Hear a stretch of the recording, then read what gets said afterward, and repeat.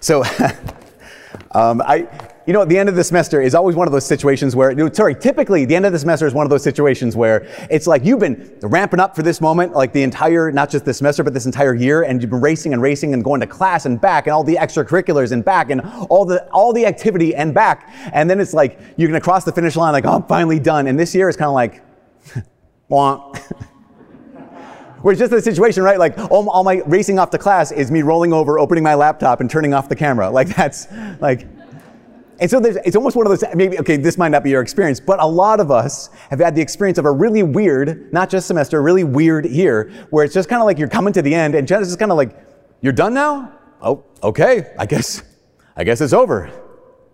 No, at the same time, it might be the opposite. You might be like, oh my gosh, I am so over my head right now, and I'm taking this 1 hour, so speed it up, Father, because we got to get going, we got to get back to work. Because what's going to happen is, by the end of this week, or if you're from CSS, again, by the end of next week, you'll finally be done. And there's something so good. Gosh, isn't there something so good about just getting to that place where you have a moment when it's just, I don't have anything more to do. Like everything I was supposed to do, it's all done. I have nothing left to do. That is such a good feeling. So hang in there, you guys. But that's an unusual feeling for modern human beings. That feeling of like, I'm done. There's nothing left to do. That is so foreign to almost all of us. In fact, I was reading some articles that talked about one of the modern phenomena that we have right now is one of the reasons for our heightened levels of stress, heightened levels of anxiety, is our modern experience with this phenomena called incompleteness, where there's always something more that you could be doing. There's always something else that you could be doing. Back in the day, it was what? Crops were planted, nothing else to do. Or the crops were harvested, nothing else to do. Or the sun went down and there's nothing else to do. But you and I, there is always something else to do, isn't there? There's always something else you could be doing, always something more we could be doing. And so what that amounts to is that you and I are never, ever done. Because there's always something else to do. We're never settled. Never home. I mean, you leave your work at work and you bring it home with you because you've got your phone. I talked to some people who work in the world, and they said in their pickup line to pick up their kids, the carpool line to pick up their kids after work, that's where they make all their calls. That's where they finish up emails. That's where they finish up texts while they're waiting, because there's always something else to do. There's always somewhere else to be. There's always someone else to be with. And partly because there's so many options, right? There's so many options for every single one of us. I mean, there's always more opportunities. There's more people we can meet. There's more things to do. There's more things to see. More places to visit. Honestly, virtually every person in this church right now, there's almost no limit to where you could end up living.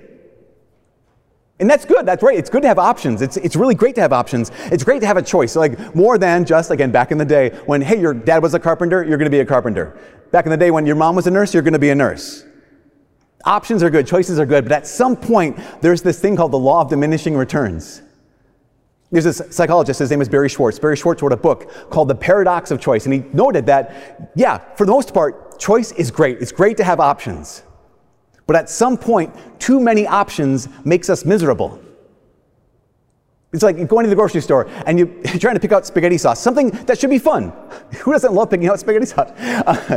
My favorite thing to do on a Friday night. But go to the store and try to pick out spaghetti sauce. And you go to the rack and it's endless. There's your classic spicy. There's your garden classic. There's your 3 cheese classic. There's your 4 cheese. There's your meat, your extra meat. There's your extra meat, 4 cheese classic. I mean, everything. There's so many options. Like, how do I know which spaghetti sauce is the one for me?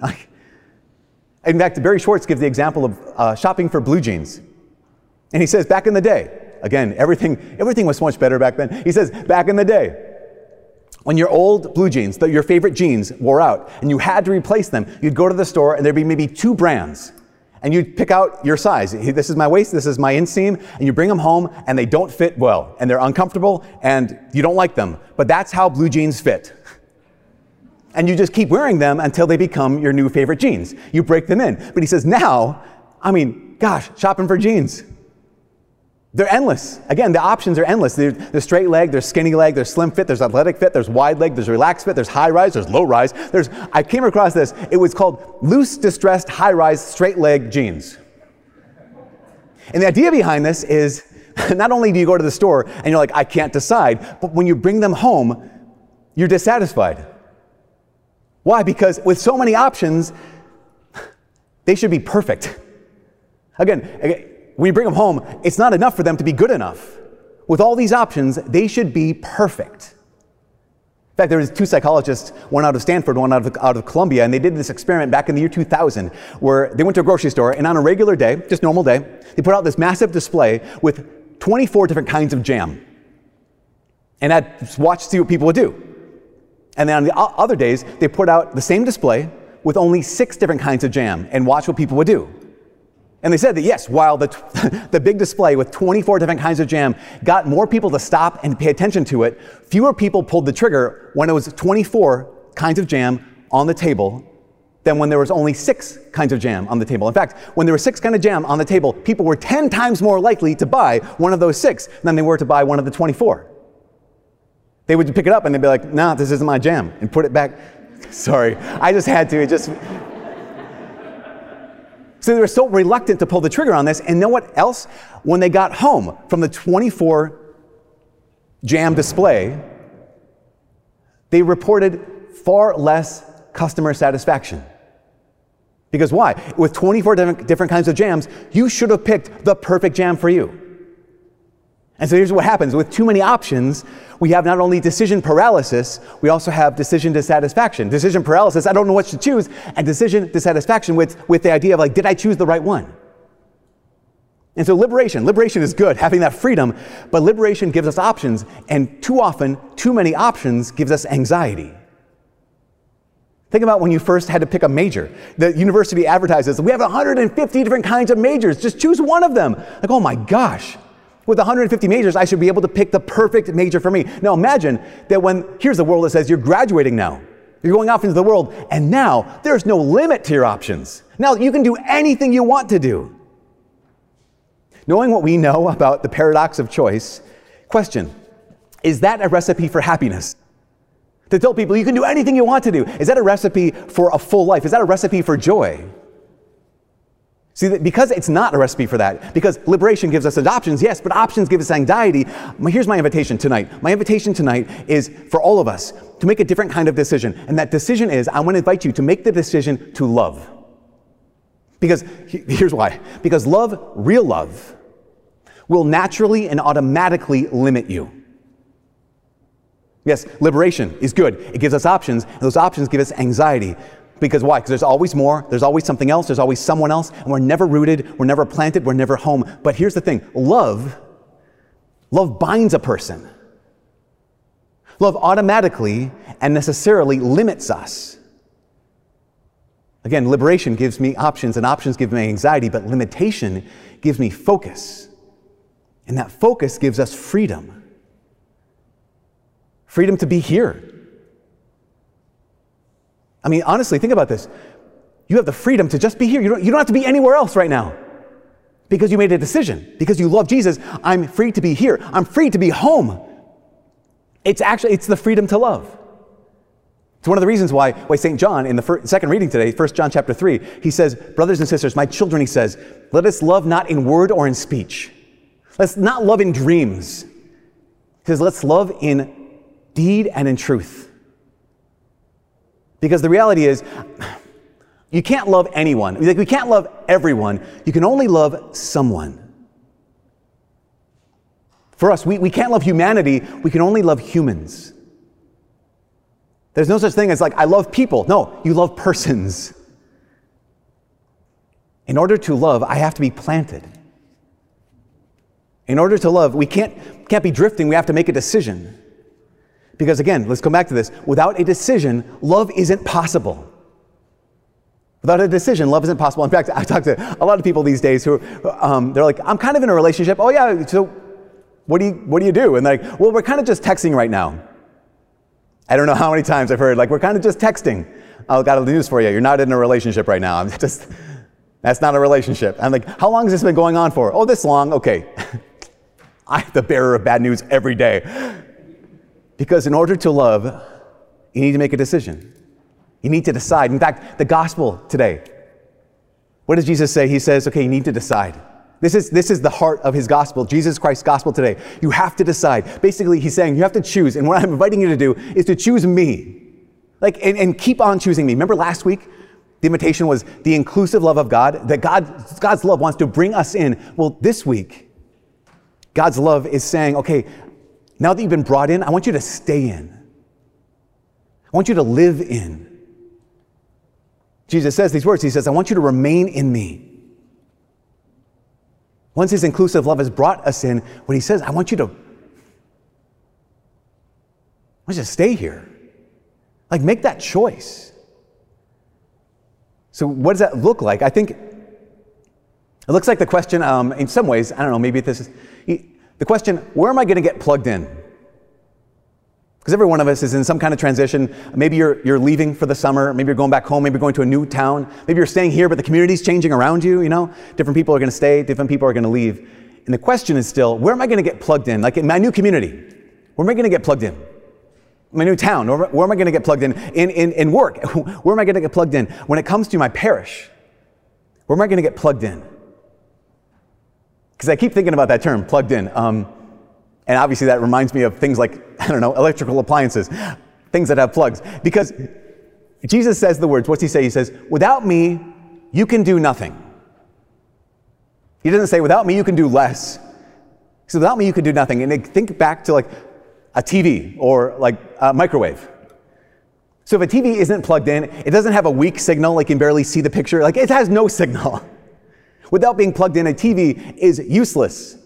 Same thing with a microwave. It's not like it's not plugged in right now. So it warms my food, but just warms it really, really slowly. Like, no, it brings it to room temperature and then it sits there. If it's not plugged in, it doesn't do anything.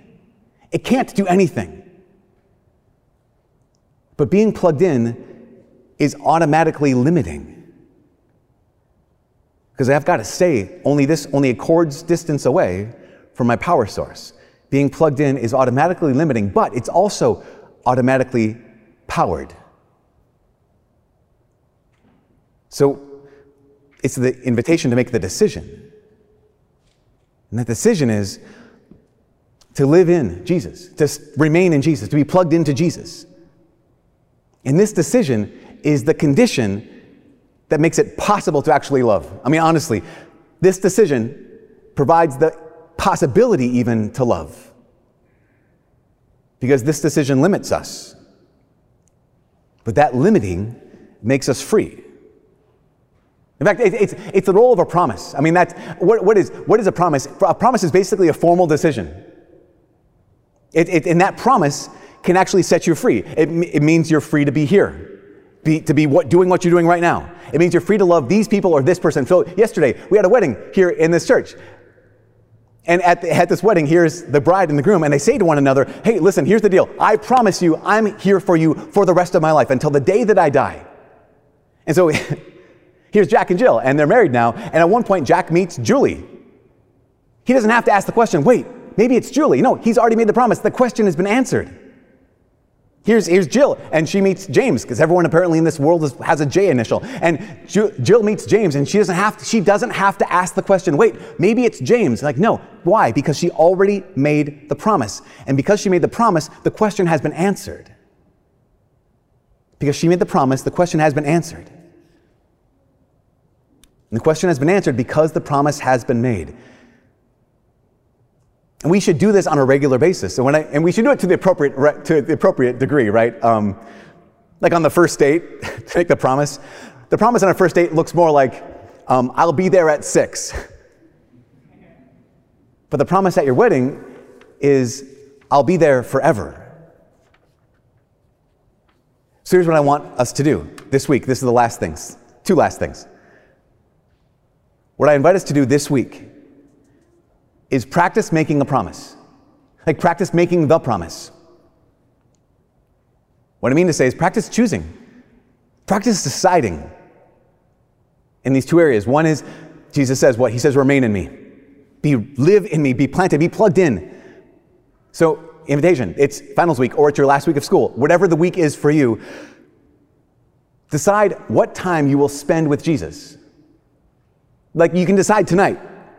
And my invitation is to every one of us to write it down tonight. On Monday, when am I going to spend time with Jesus? On Tuesday, when am I going to spend time with Jesus?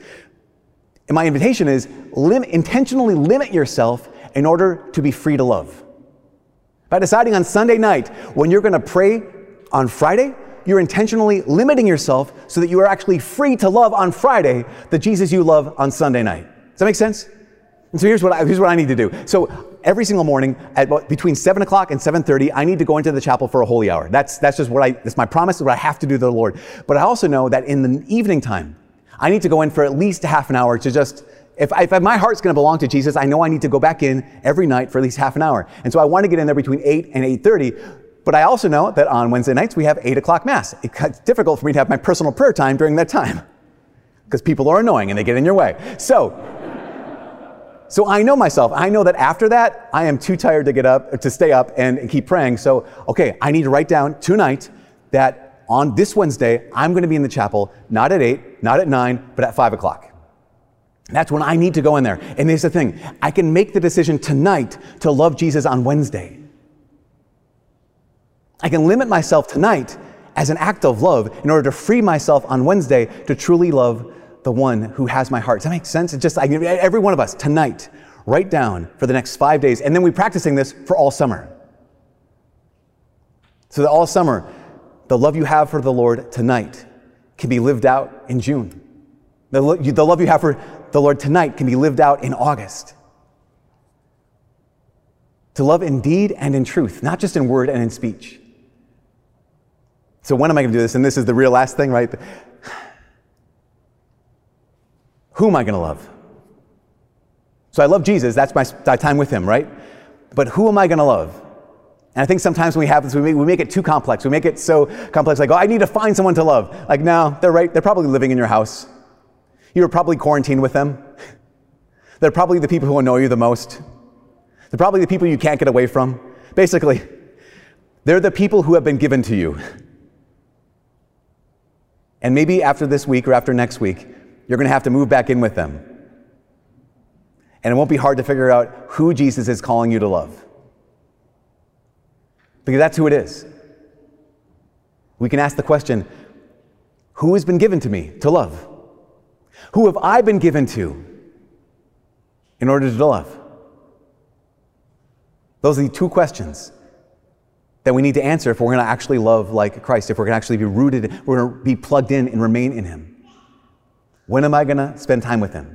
To intentionally limit myself so as to be free to love. And who am I going to love? I'm going to love the people who have been given to me and the people to whom I've been given. There is so much that you could be doing. So much so that if we tried to do it all, we would never be done. But you and I, we can make the decision this week. We can make the decision this summer to limit yourself by saying, okay, this time goes to him, and this love goes to them.